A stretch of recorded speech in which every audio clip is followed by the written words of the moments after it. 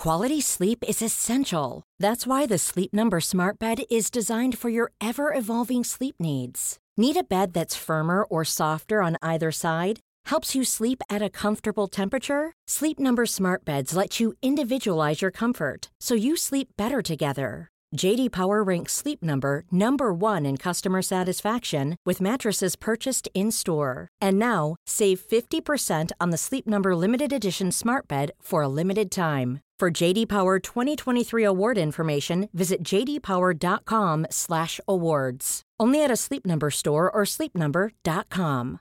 Hey, I'm Ryan Reynolds. At Mint Mobile, we like to do the opposite of what Big Wireless does. They charge you a lot. We charge you a little. So naturally, when they announced they'd be raising their prices due to inflation, we decided to deflate our prices due to not hating you. That's right. We're cutting the price of Mint Unlimited from $30 a month to just $15 a month. Give it a try at mintmobile.com/switch. $45 up front for 3 months plus taxes and fees. Promo rate for new customers for limited time. Unlimited more than 40 gigabytes per month. Slows full terms at mintmobile.com. This episode of Canada Land is brought to you by Douglas, a mattress that is trusted by more than 200,000 Canadians from coast to coast to coast. It's a great mattress at a very reasonable price point. Comes with a 20-year warranty and a great deal for our listeners. Douglas is giving you a free sleep bundle with each mattress purchase. Get the sheets, pillows, mattress, and pillow protectors free with your Douglas purchase today. Visit douglas.ca/Canadaland to claim this offer. That is douglas.ca/Canadaland. This episode is brought to you by the Centre for Addiction and Mental Health here in Toronto. Cutting-edge, state-of-the-art, compassionate facility. Right now, it is Mental Health Awareness Week. This is the time when they need you most. This is the time when you can make a real difference when it comes to doing something about the mental health crisis and the devastating opioid epidemic, the overdose epidemic that we're currently experiencing, losing 20 people every day. They need your help. Donate at camh.ca/Canadaland to help CAMH treat addiction and build hope.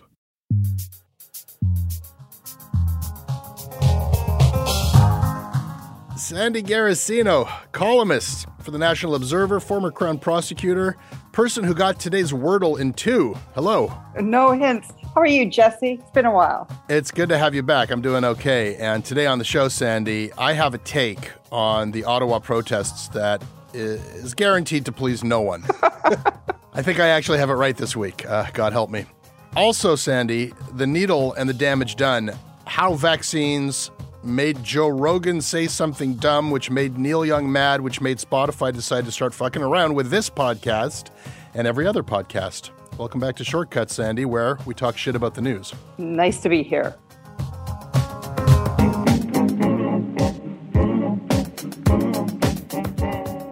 This episode is brought to everybody by Ken McKenzie, Tarek Jabot, Jess Abraham, Derek Wall, Melissa Steiber, Leanne D., Candida Sinaway, and Nick. Hi, I'm Nick, and I'm a news junkie living in Michigan's Upper Peninsula, right near the Canadian border. I subscribe to Canada Land because I appreciate honest, accountable journalism without bias or agenda, which can be hard to find here in the States. America and Canada face many of the same issues, and Canada Land helps to shed a light on those issues and has helped me to broaden my understanding of politics internationally as well as domestically. And I have an affinity for Canada since I grew up near Detroit and watched Hockey Night in Canada every Saturday night on CBC. So let's go Red Wings, and I guess Maple Leafs? Sandy, last week, Danielle Paradis and I took a look at the convoy that was at that time heading towards Ottawa. And we looked at what the media was saying about those people at the time. We looked about what the organizers and the truckers had to say about themselves. And I got worried. And it felt like there was good reason to worry. The organizers, if you dug into them, they had affiliations with fringe groups, and the media was documenting. People were digging in, and we found that they had Yellow Vest and People's Party affiliations and Wexit connections. Our listeners even heard one of the people involved in organizing this explicitly say that it would be okay with him if a truck was driven into Parliament.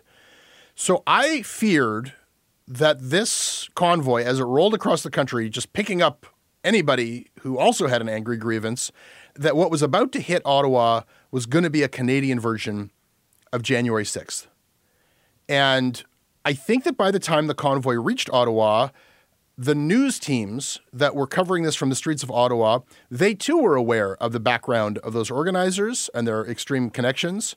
And they were reporting this on the lookout for the signs that this might turn into some sort of riot or the coup. I think that they were looking for signs that this was going to be like a January 6th. And they went looking for signs of that, and they found some. A unifying factor is frustration, wrapped up in an anti-mandate, anti-vax, anti-restrictions message. But for some, the solution sounds like overthrowing the government. Protest signs and Canadian flags, including one that was upside down, were placed on the Terry Fox statue across from Parliament. Brad West, the mayor of Fox's hometown of Port Coquitlam, called it total disrespect. At the National War Memorial, a protester was filmed dancing on the tomb of the unknown soldier.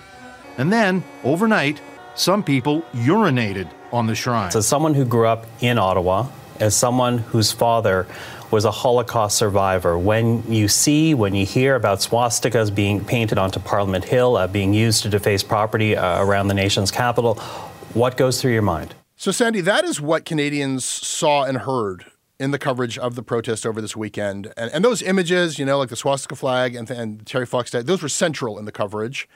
And it felt like it was building and building until maybe it was going to be like a January 6th and they were going to storm Parliament. And then they didn't. And they didn't even seem to try to. And as the dust clears, it seems that what happened was not January 6th, but a big Canadian protest at the nation's capital where a lot of noise was made. And it was hard to get the sense. It seems like there were some violent incidents, allegedly. But as far as I can tell, nobody got seriously hurt. Certainly, there were no big things set on fire or nobody killed anybody, Nobody went in trying to zip tie MPs. I think it's okay for me to be glad about being wrong here. I think I was wrong to fear that this was going to be a January 6th. Well, what is your definition of January 6th? Right now, the capital of Canada is locked down, occupied by a hostile group that is keeping the downtown area essentially closed. Businesses are closed. People cannot go to work. There is an atmosphere of fear and intimidation. The fact that there has been no violence has been due to the fact that the police basically are not enforcing any laws against any of these occupiers.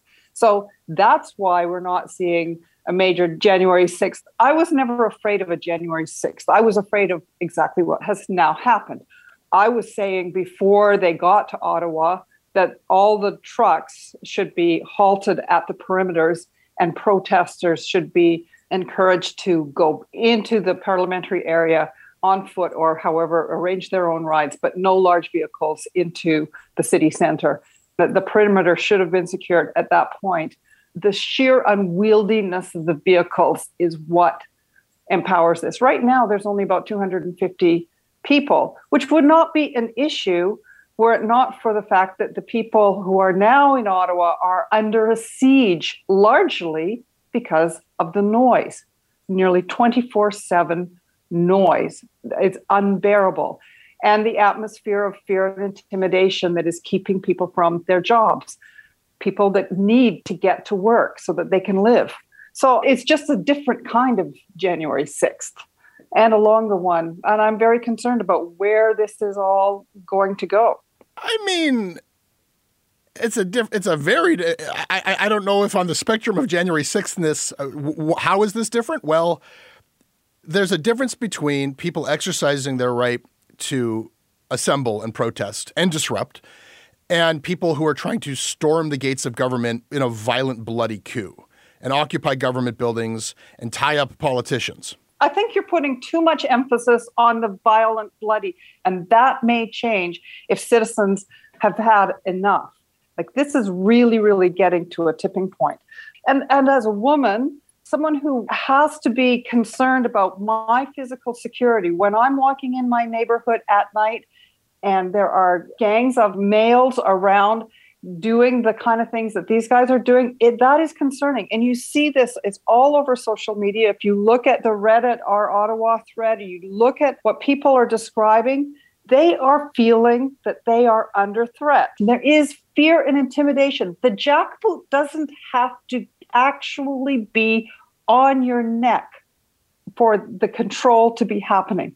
And right now, Ottawa is not in the control of the authorities. It's in the control of a mob. I'm actually mystified why you think that the fact that there hasn't been bloodshed is indicative of anything. It's pointless. It's useless.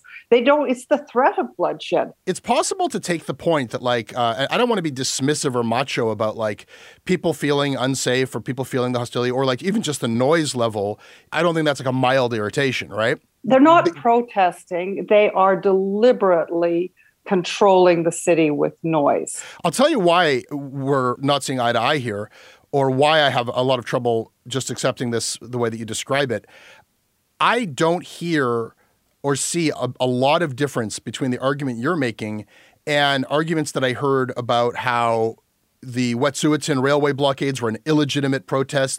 They were threatening security guards. That's not the right way to protest. They're disrupting supply chains.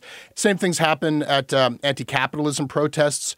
Thousands of people hit the downtown of a city, and the media will find the one guy with a black balaclava who broke a window, and that's the story. Or at a Palestinian Freedom March, there's somebody who puts a swastika on an Israeli flag, and the idea is that these are all a bunch of Nazis. We always cover protests in this way of cherry-picking these things, and there is a tendency on the Canadian media to delegitimize protest and argue essentially through the coverage for the status quo, which is what the Prime Minister is saying. The media and the Prime Minister are on the same page. Jesse, it's not just the media. There are 1.2 million people who live in Ottawa. 50,000 people live and work in the downtown area.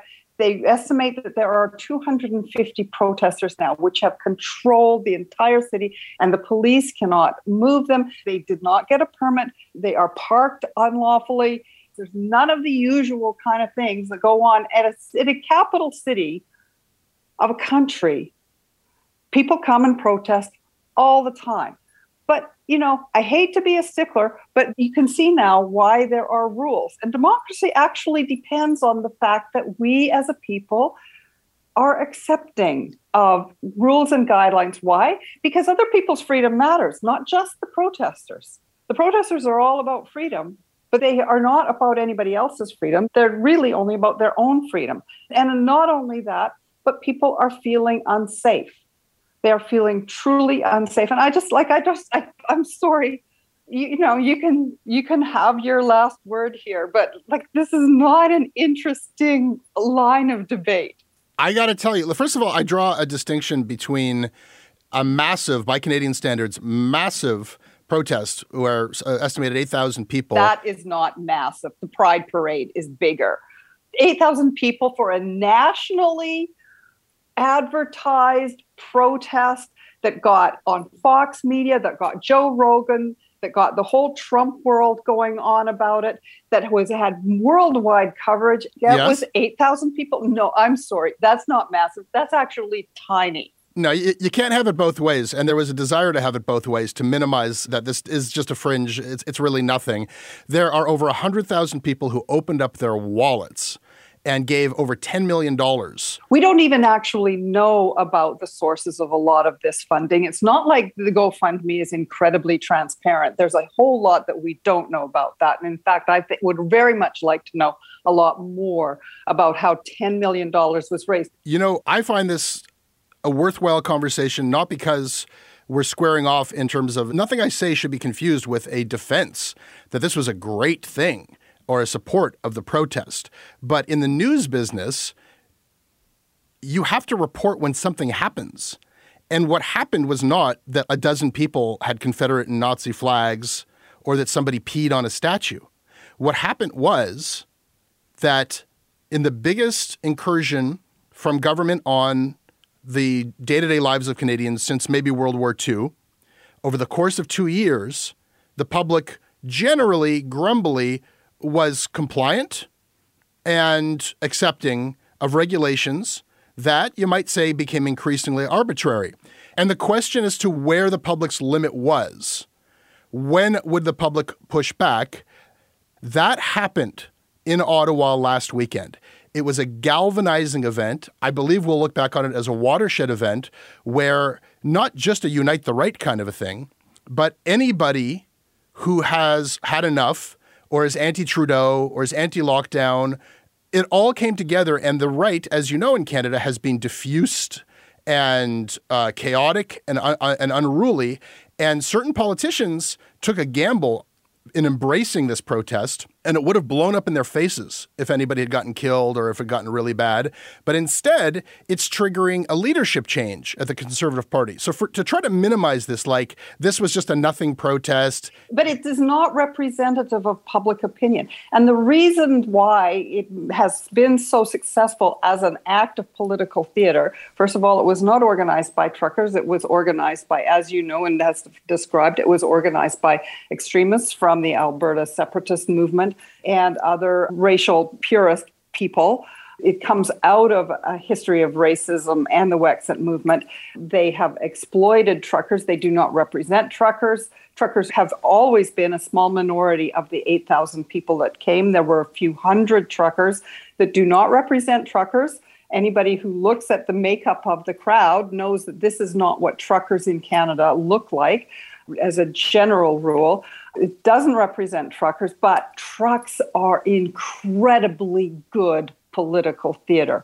Imagine if all those people had been on bicycles with their little bells. But it wasn't. It was a kind of a brilliant protest. Brilliant theater, but it's not like it's important as a movement. It's important as a movement because an extremely tiny number of people have brought the capital city to its knees with their horns. And the vast majority of people who went to that protest, when they see on the news that there are a bunch of white supremacists and swastika flags, they just think we're garbage. Because I actually do believe that for the vast majority of people who went there, they do consider themselves freedom-loving people who went to a peaceful protest and had a... There's an amazing clip, Sandy. So there's this woman in the crowd, and she's doing a selfie video. And she says, look at all these happy, joyful people, partying and celebrating freedom. Everybody, does this look like a bunch of white supremacists to you? The lying media thinks we're all a bunch of white supremacists. And she asks the guy, I need to know what a white supremacist looks like. Are you a white supremacist, sir? Yes, I am a white supremacist. All right. There you go. Oh, okay. All right, well, I'm just confused. And I'm sure you'll see why I'm confused. Because all I can see are freedom-loving Canadians. It's like this moment, like if we can excuse that woman, her ignorance and innocence up to that point, that she doesn't know who the organizers were or who she's in league with, well, we're seeing on video the moment where she realizes, oh shit, I actually am at a white supremacist protest. And you'd hope that she would up and leave, but I doubt that she did. But here's the point that I want to make. If that woman was the kind of person who would leave because she doesn't want to be at a white supremacist protest, and if she doesn't share the illogical, you're making assumptions about the kind of freedom that she values. What if what she wanted to protest was she feels like the curfews and the school shutdowns are arbitrary and they punish children and BIPOC people and lower-income Canadians? If she wants to protest workers' rights, rapid testing, sick days, greater subsidies for factory workers and first responders and essential workers, factories, warehouse workers. If she wants to protest our government for really leaving small businesses out to die while handing record profits to massive corporations, if she wanted to protest all of those things, there is no big national protest for her to go to. And what's your point?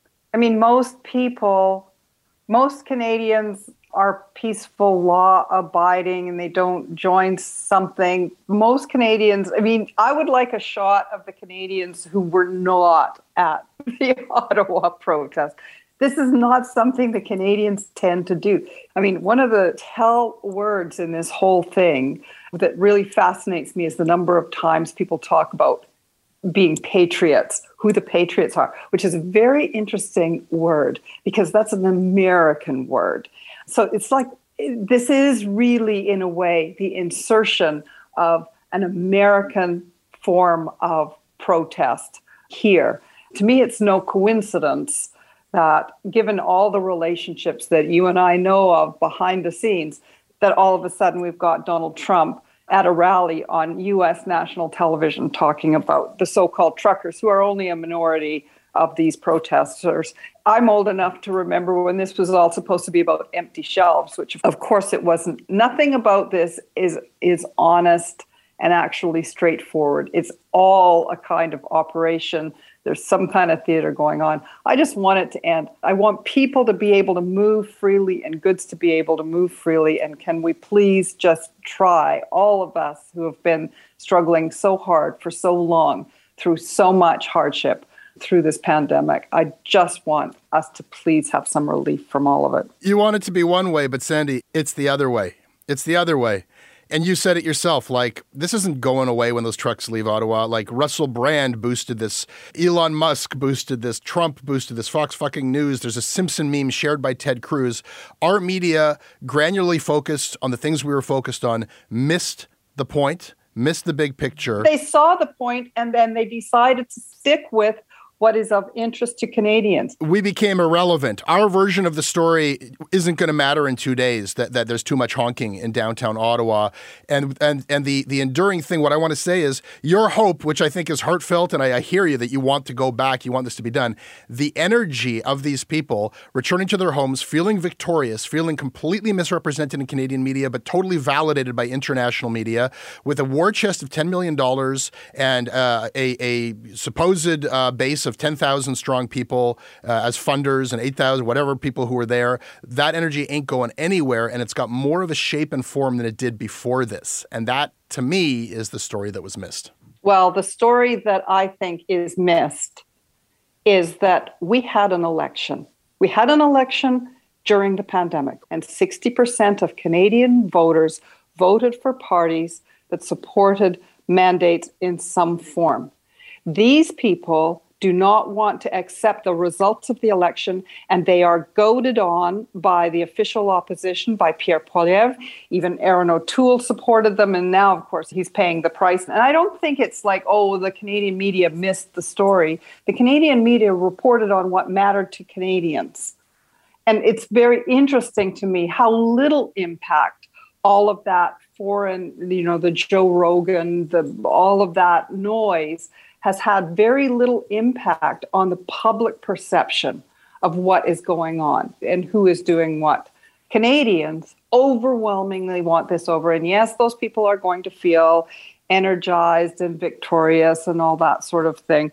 I don't know where this is going to go, but it is an incredible fail of the Conservative Party. You don't have to like it, but it happened. This episode is brought to you by the Center for Addiction and Mental Health. Right now, there is an opioid crisis. Right now, there is a mental health crisis. But right now, it is Mental Health Week. And what that means is you can do something about these crises. You can help people. You can help CAMH save lives. They offer treatment with dignity, and they are doing cutting-edge research. I don't know if anybody listening to this is untouched by this crisis. You can see it in the downtown of every city in this country. You certainly feel it in Toronto. This is not something happening to other people. These are our friends. These are our communities, our families. We are all touched by addiction. We are all touched by the mental health crisis, and we all share responsibility to do something about it. Helping CAMH is something you can do about it. Help change mental health care forever. Your support will help CAMH build a future where nobody is left behind. Donate at camh.ca/Canadaland to help them treat addiction and build hope. This episode is brought to you by Douglas, a mattress trusted by more than 200,000 Canadians from coast to coast to coast. Trust is important. There are a lot of mattress lies out there, a lot of mattress liars. And I didn't intend the pun, but it occurred to me that there is one as I was saying those words. Listen, I am not lying to you. I have experienced the Douglas mattress. It is an exceptional mattress at a surprisingly affordable price point. It is a mattress that sleeps cool, doesn't have that weird thing in the summer where the mattress gets like an oven. It's a very good product. It's delivered to your house in a box. You don't have to go to a big mattress store. It is a medium firm mattress, which is what Canadians prefer, and it comes with a 365-night trial and a 20-year warranty. What more can I tell you? Douglas is giving our listeners a free sleep bundle with each mattress purchase. Get the sheets, pillows, mattress, and pillow protectors free with your Douglas purchase today. Visit douglas.ca/Canadaland to claim this offer. Sandy, as a service to the listeners of this show, we duly note news items which might otherwise escape their attention, which require due notation, and frankly, which deserve it. What do you have to duly note today? Well, segueing ever so slightly from our trucker rally subject, Jesse, what I'm very concerned about is there's been an incredible vacuum of information about what's going on at the Alberta-Montana border, at that Coutts border crossing, where apparently Canadians have been effectively held hostage. It's been making the rounds on social media with not very much media coverage of a group of Punjabi truckers, all vaccinated. They're on the American side. They had health issues. They were there for days, unable to get food, to get supplies, and all being kept hostage by these supposed freedom-loving people. And we, our media, we did not get eyes on this group, and we still don't have eyes on what's going on there and who's been affected. I'd like to know a lot more about that. Duly noted. I'd like to duly note a media story that popped this week. Jamil Javani is a radio host who did the thing where you get fired or you leave your media job and you say, the woke mob got me. He titled his post, "Even Black Men Can Be Fired for Not Being Woke Enough." Part 1 of 5. Mercy. This is a familiar song right now that they knew that I was a conservative black man, but there was so much pressure. I was not the liberal stereotype. I think that's weird because you don't hire Jamil Javani wanting the liberal stereotype. I think that the market value of his punditry is like, okay, this is a conservative guy and he's a black guy and he's going to make these arguments in a different way than people are used to. I think that was the brand that iHeartRadio wanted, but ultimately they ran into some trouble, and he's going to give us copious documentation as to how he was, censored and curtailed. But the thing is, to the people who are sharing and reading his tell-all of how the cultural shift to talk radio is censorious and too woke, you might get the wrong idea. Like, the show, it's conservative talk radio, and to share, one clip in particular, this is like a transphobic clip. I think what you'll hear is not necessarily what will clock as hate speech against trans people. But what you're going to hear is he's got this author Abigail Schreier, who thinks that, quote, the transgender craze is seducing our daughters. In many cases, they are people born female who have experienced sexism, say, or homophobia. In many cases, they are lesbian, and they're not quite comfortable with the fact that they are gay. And so this is a way for them to, in some ways, opt out of being a woman or opt out of being gay. So the author is entitled to their argument and their opinion, but this is language that arguably just removes, erases, and dehumanizes people, and it's being published by a major media company that has its own anti-discrimination and equity policies, that has its own policies for its own trans employees. So I think we're just hitting a point where the incompatibilities between those things is just getting called out. It's talk radio, man. It's so bizarre to hear that talk radio is too politically correct. Anyway, duly noted.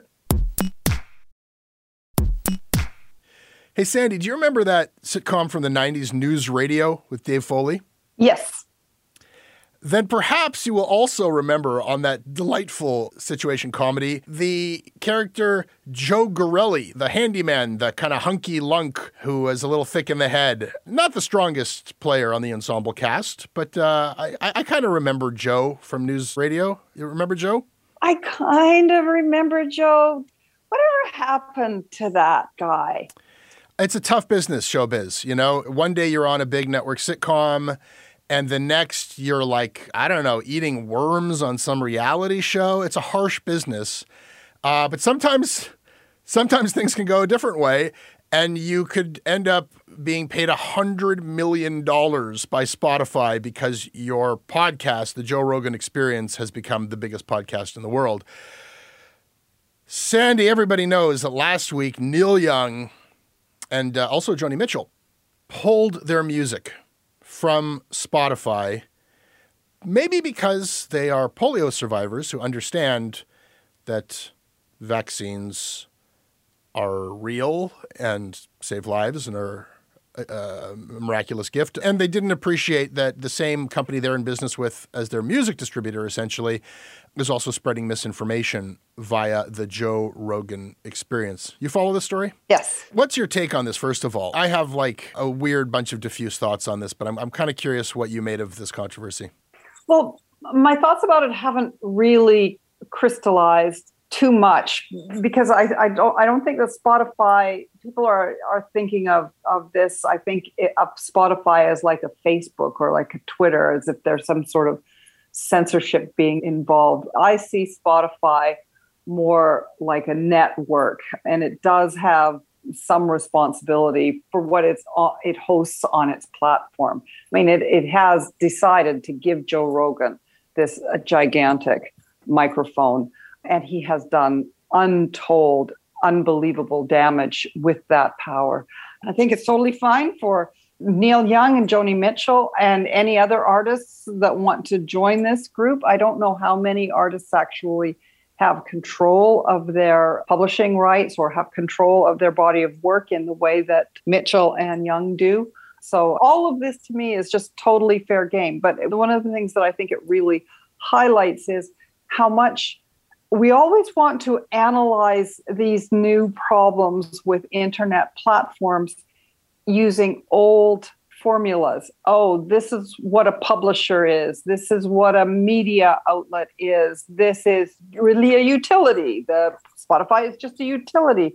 And in fact, these new internet platforms are something entirely new. And I think that we need to have a new way of thinking about them.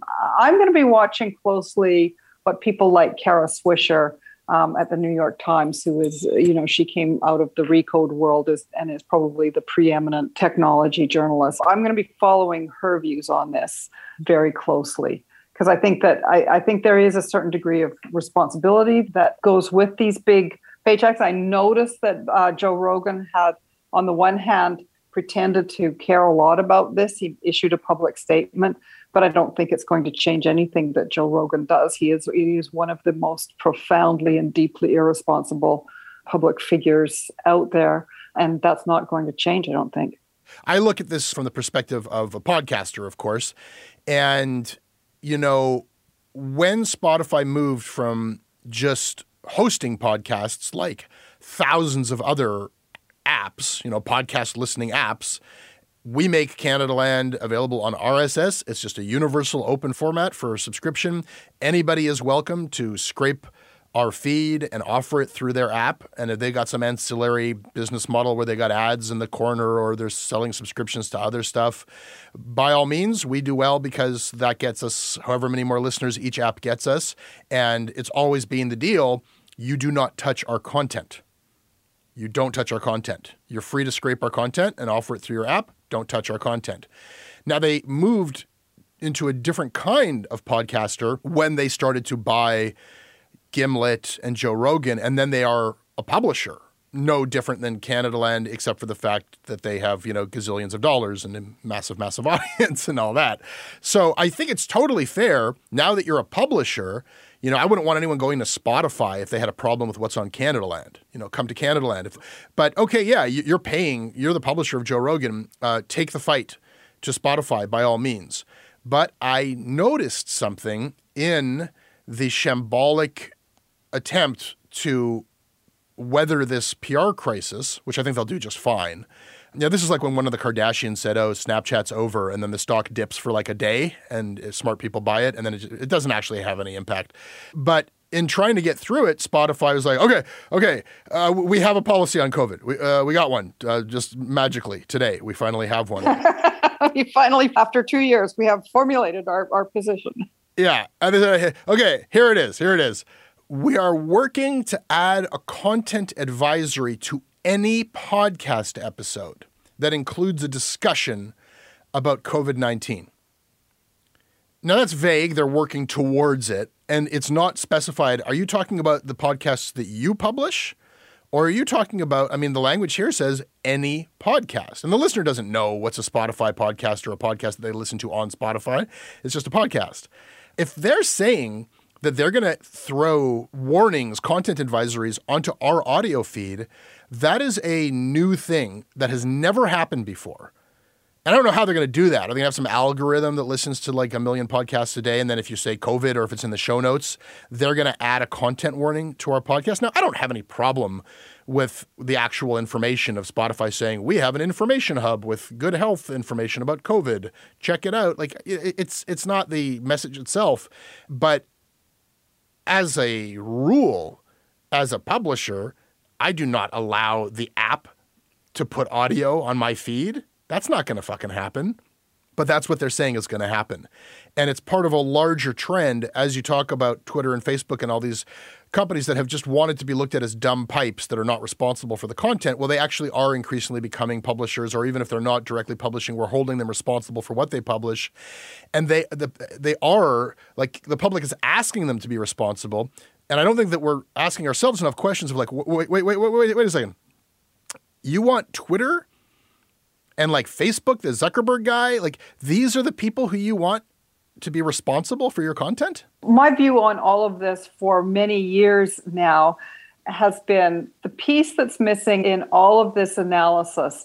I think what we really should be looking at is actually product liability more than looking at it from the, well, are you a pipeline? Are you a publisher? All of this, like I say, these kinds of analyses are built over decades of old thinking around radio, you know, when radio first came on, and then television, and all of these media companies, they're encrusted with old assumptions about, well, what this means and what that means. For me, the biggest fail in the technology world has been the failure to apply old standards that have stood us in enormously good stead of consumer protection and product liability. Probably one of the biggest changes, and it's almost invisible. People have almost zero public awareness of the degree to which manufacturers' liability has made us all safe. It's how we got seatbelts in cars. It's how we got building codes. Makers had to stand behind the safety of their products. That's a little bit different to overlay that over a media company. But when a media company is using its own platform and profiting from the dissemination of information that kills people, that is killing people, I think that it's time for a deeper analysis of, well, maybe they should pay some damages for the deaths and the illness that is caused by people who are persuaded by this. Maybe what we should be able to, you never hear about lawsuits against Facebook because Facebook is, you know, everybody has heard about the Section 230 thing. That's Section 230 of the Communications Decency Act. That is one of the pillars, the architectural pillars of the internet. And it came in the 90s and it protected all of these companies from any kind of liability. And I keep coming back to that if individuals could sue these companies the same way, which they cannot, they're protected, they're shielded, they're immune from lawsuits by individual users and individual consumers. If we could sue these companies the way we can sue car manufacturers and any other product maker, a chainsaw, somebody who makes a baby crib is liable. If we could sue these platforms, we would see a very different analysis shaping out. And that is, I think, the biggest reform that needs to happen. And that's not about big government regulating these companies. Big government took off all the protections that consumers used to have and do have with actual physical real world products. And I would like to see the courts settle out these things and the courts start to say, if these companies had to worry about that, this would not be a problem. I'm for more of an antitrust solution for reasons that we don't have time for today, but I hear you. Sandy, all of this could have been avoided if they had just spun off Joe Gorelli and given him his own sitcom. Let's all just go back in time. Can we please all go back in time? No.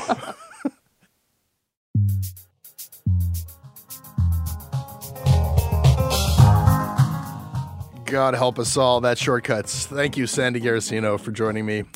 We're on Twitter at Canadaland. I can be emailed, jesse@canadaland.com, and I do read everything that you send. Sandy Garacino, where can people find you? People can find me in the interweb pages of the National Observer and on Twitter at Garacino. Our website's canadaland.com, and our sister show, Commons, just wrapped an epic, extraordinary season looking at Canadian mining. These stories are like jaw-dropping. If you've missed this, go listen to it. This episode is produced by Tiffany Lamb with additional production by Tristan Capicchione. Our associate producer is Noor Azrieh. Our managing editor is Kieran Oudshorn. Theme music is by So Called. Syndication is by CFUV 101.9 FM in Victoria. Visit them online at cfuv.ca.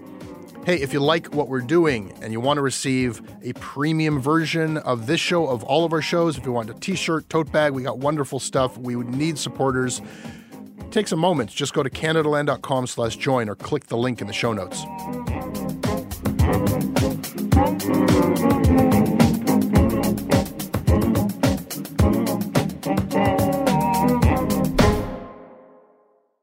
Hey, I need you to pay close attention to this message. It is not an ad.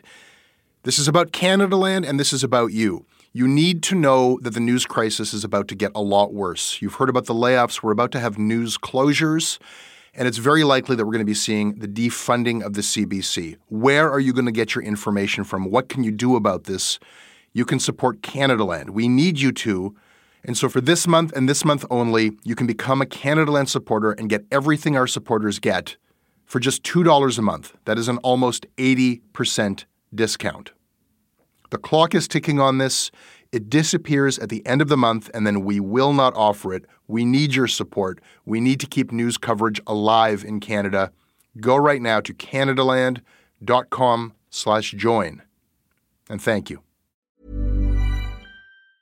Planning for your next trip? Elevate your travel style with Quince. Quince has all the jet-setting essentials you'll want for your next getaway, like European linen, premium luggage options, buttery soft Italian leather bags, and so much more. And it's all priced at 50 to 80% less than similar brands. Plus, Quince only works with factories that use safe and ethical manufacturing practices. Pack your bags with high-quality essentials you'll be wearing for vacations to come with Quince. Go to quince.com/trip for free shipping and 365-day returns.